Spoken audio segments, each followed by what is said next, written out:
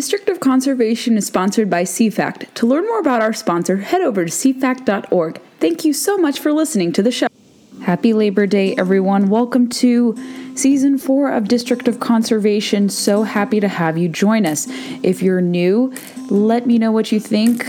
Check out some past episodes, comb through some past interviews I've done, familiarize yourself with the show, and welcome to the party. For returning listeners, we greatly appreciate you all tuning in to the show each week when we put out multiple episodes. And I think the purpose of the podcast can't be more clear. There was a comedian over the weekend by the name of Ginny Hogan who tweeted around 1:24 p.m. on September the 3rd, "Weird how conservatives hate conservation." That's obviously not rooted in any science. That's not rooted in any logic. If you look and see who largely is considered a sportsman, sportswoman today, it is people who tend to identify as those on the center right. That doesn't mean people on the left don't partake in these activities, by no means, but it is largely seen as an activity that people on the political right tend to incline themselves to.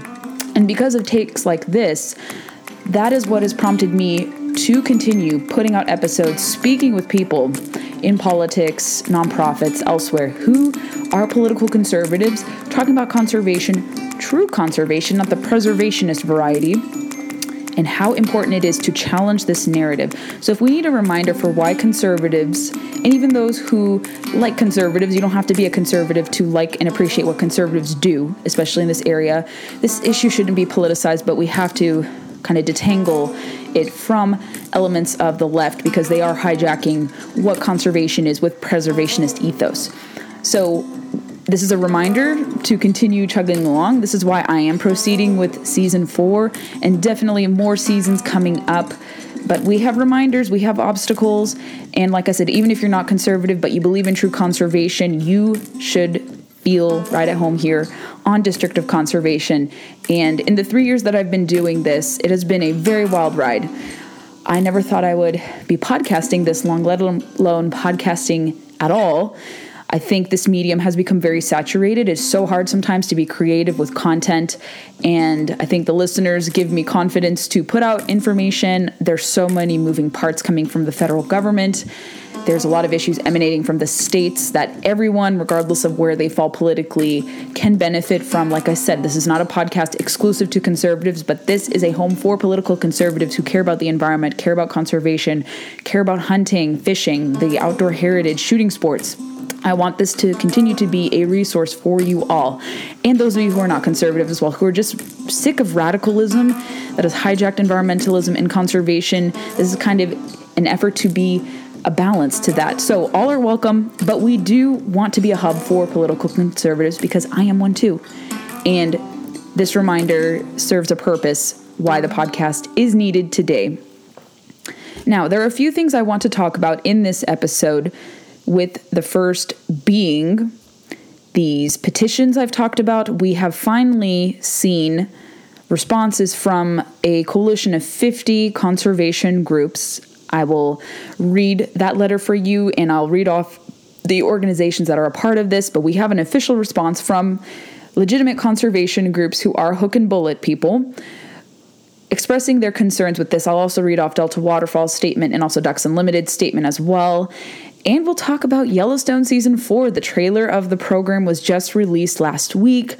I won't give away any secrets from the program, especially if you're very new to the show, but I have talked about the show here since I launched the podcast. I think my podcast launched a few months after the program on Paramount was debuted. I love the show. I'm going to talk about why it's a great program. It's also considered conservative prestige TV. That's what TV Guide called it years ago, because there wasn't really programming for conservative people, but you should not feel that you have to identify a political way to appreciate the show. Everyone, regardless of politics, does, because it really showcases different issues out west. So we'll talk about that. I briefly touched upon this on a few episodes back about 2 anti-hunting petitions circulating from the Natural Resources Defense Council and the Center for Biological Diversity, 2 very radical preservationist environmental organizations, keyword preservationist, not conservationist groups, that are trying to petition several government agencies, specifically the U.S. Fish and Wildlife Service and also the CDC, to go after hunting through this loophole. They want to use regulatory fiat or rules making to change how wildlife management is administered in this country. Now, I wrote about this at Town Hall and what this entails. And essentially, if the government were to accept this, and they would be ill-advised to do this, but I don't know what expectations we should have of this administration. I'm a little bit more pessimistic than some of my colleagues. This is just me being someone who's very skeptical of this type of big government approach. And if they don't reject this, I think it'll have a huge impact, negatively speaking, on the North American model of wildlife conservation that has been successful for recovering imperiled species and restoring critical habitat. And really, it's the devil's in the detail. So I'm going to read through you guys what exactly this is. And this is from my Town Hall column. So CBD and NRDC are urging Secretary Haaland of Interior and U.S. Fish and Wildlife Principal Deputy Director Martha Williams to, quote, use their authority under the Lacey Act, Endangered Species Act, and Convention on International Trade in Endangered Species CITES to move the petition forward. What does this mean? The groups are hoping to circumvent the legislative process where rules like this are made via regulatory fiat to achieve their goals of undermining hunting. One of the petitions addressed to the U.S. Fish and Wildlife Service says this: pandemics caused by zoonosis, infectious diseases that jump from animals to people, are entirely preventable, it read. These actions are necessary to help prevent the introduction and spread of zootonic diseases in the United States, curtail the ongoing loss of biological diversity, and protect against calamitous consequences for both people and wildlife.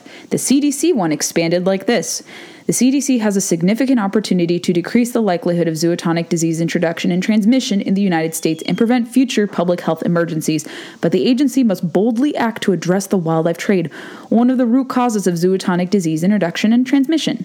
In addition, reducing trade in wildlife will reduce the exploitation of wildlife, which is the secondary driver of biodiversity loss, which also poses a significant threat to human health. Now, people are probably, you may have combed through these petitions. They're kind of long-winded, but I've done it for you. So where does the threat to hunting exactly appear? In one of them, the petitioners believe that, quote, killing wildlife poses a grave disease risk. And they say something to the effect of, while dead animals and animal parts present a lesser risk of direct disease transmission, the process of capturing and killing wildlife to create wildlife parts and products maintains the overall risk associated with live animal trade. Now, what will stop this? In their mind, how can you stop so-called loss of biodiversity?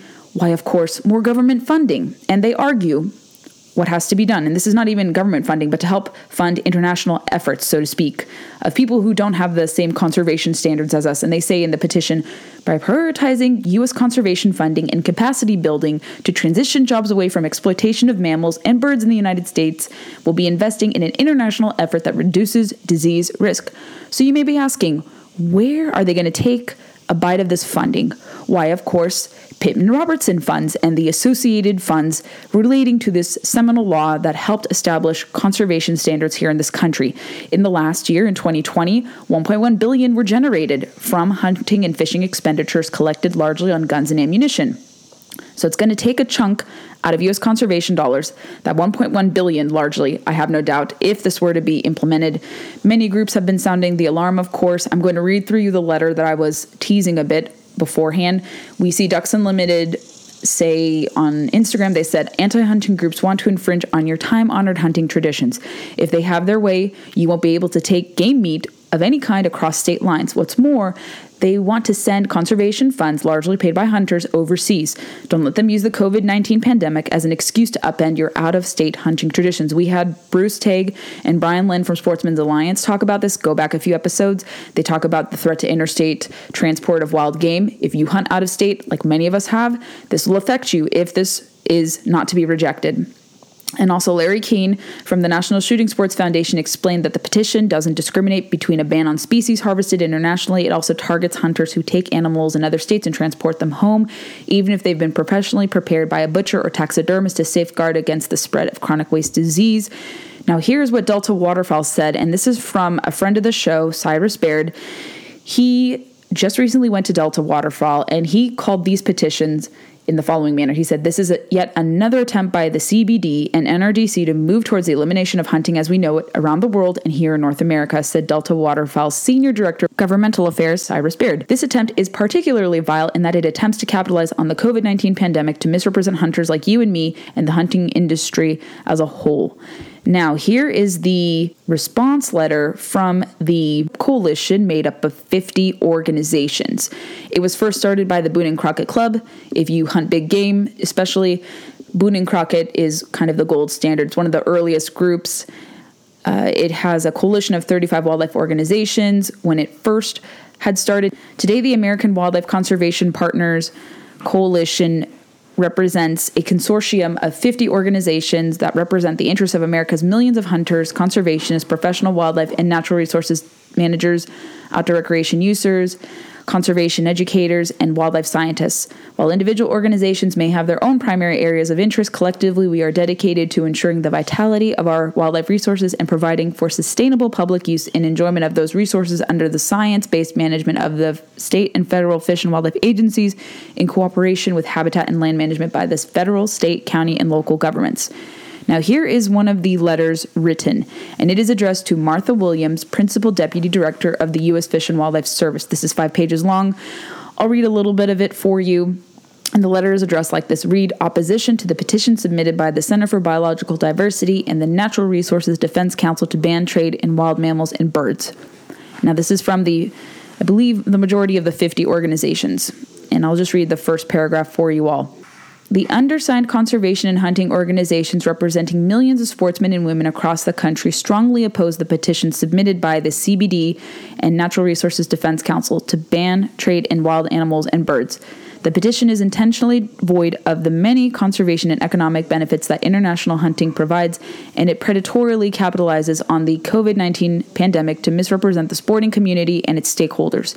Especially concerning is the fact that the petition is blind to decades of conservation efforts funded by legal regulated sport hunting that have led to the survival and sustainability of countless wildlife species, safeguarding biodiversity and providing associated ecosystem services in the process.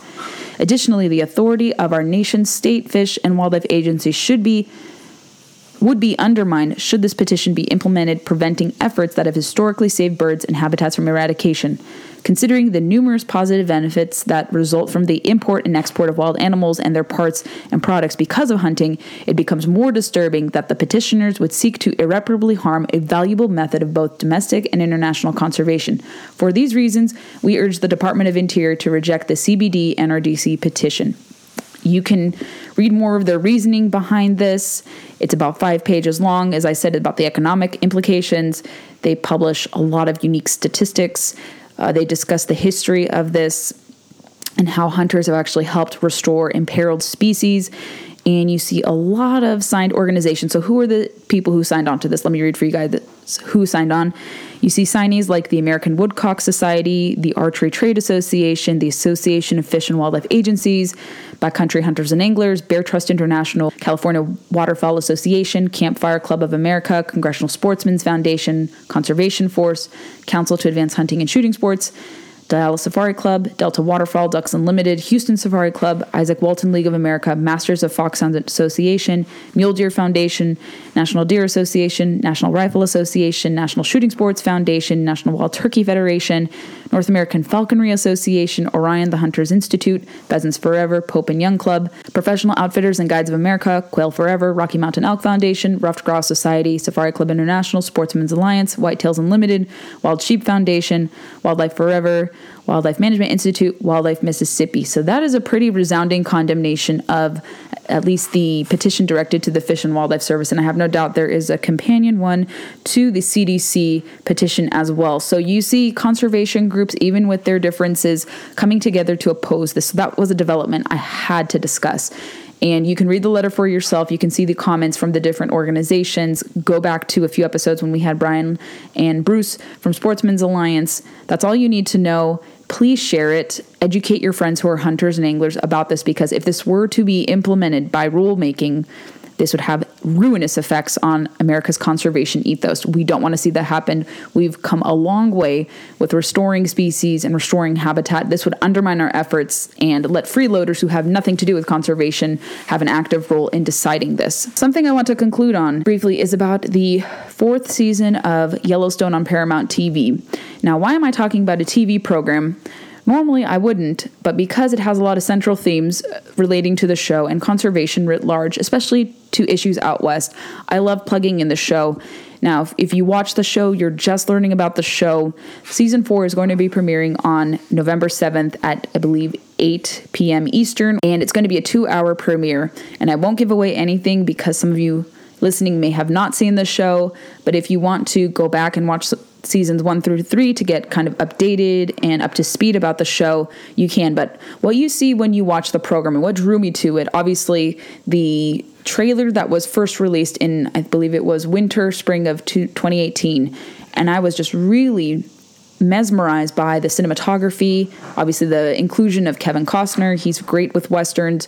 You see just kind of these interesting hooks. You see different interests. You see hunters, landowners, Native Americans, environmentalists, and kind of what we see in real life. We see the budding and clashing of different interests, different conservation stakeholders and antagonistic stakeholders, and you get to see the beautiful scenery that you often find in the greater Yellowstone ecosystem. So I guess it largely mirrors kind of what happens in the greater Yellowstone ecosystem. And you have a great cast, you have beautiful cinematography, great plot line. It is one of the most watched TV programs in the United States, and finally it has been recognized with an Emmy.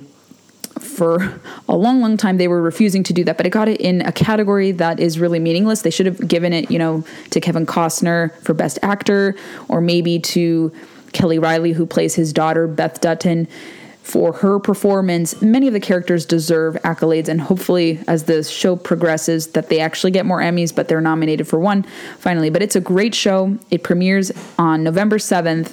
I highly recommend it. Catch up on it, watch it so you know what happens in season 4 and you just don't go into it willy-nilly, not knowing anything. So that's what I encourage you guys to do. Check out Yellowstone. Let me know what you think. If you're going to catch up on seasons 1 through 3, it has a lot of cliffhangers. It'll keep you on the edge of your seat. There is a little bit of graphic content, like any show, but I would say it's suitable for most people. But it does have some graphic content, some foul language, but a great show overall. Can't recommend it enough. And I think if you watch it, you'll love it. Thank you for listening to the show. I hope you enjoyed this episode. Make sure you're following us on your preferred podcast player. We like to recommend Apple Podcasts because Apple is where most of our listenership hails from. So if you head over to Apple, subscribe, comb through some episodes, and leave us reviews, we'd be more than appreciative of your support in that manner. Follow us on Facebook, Instagram, and Twitter to never miss a beat nor a guest announcement. And you can connect with me personally on my social media feeds.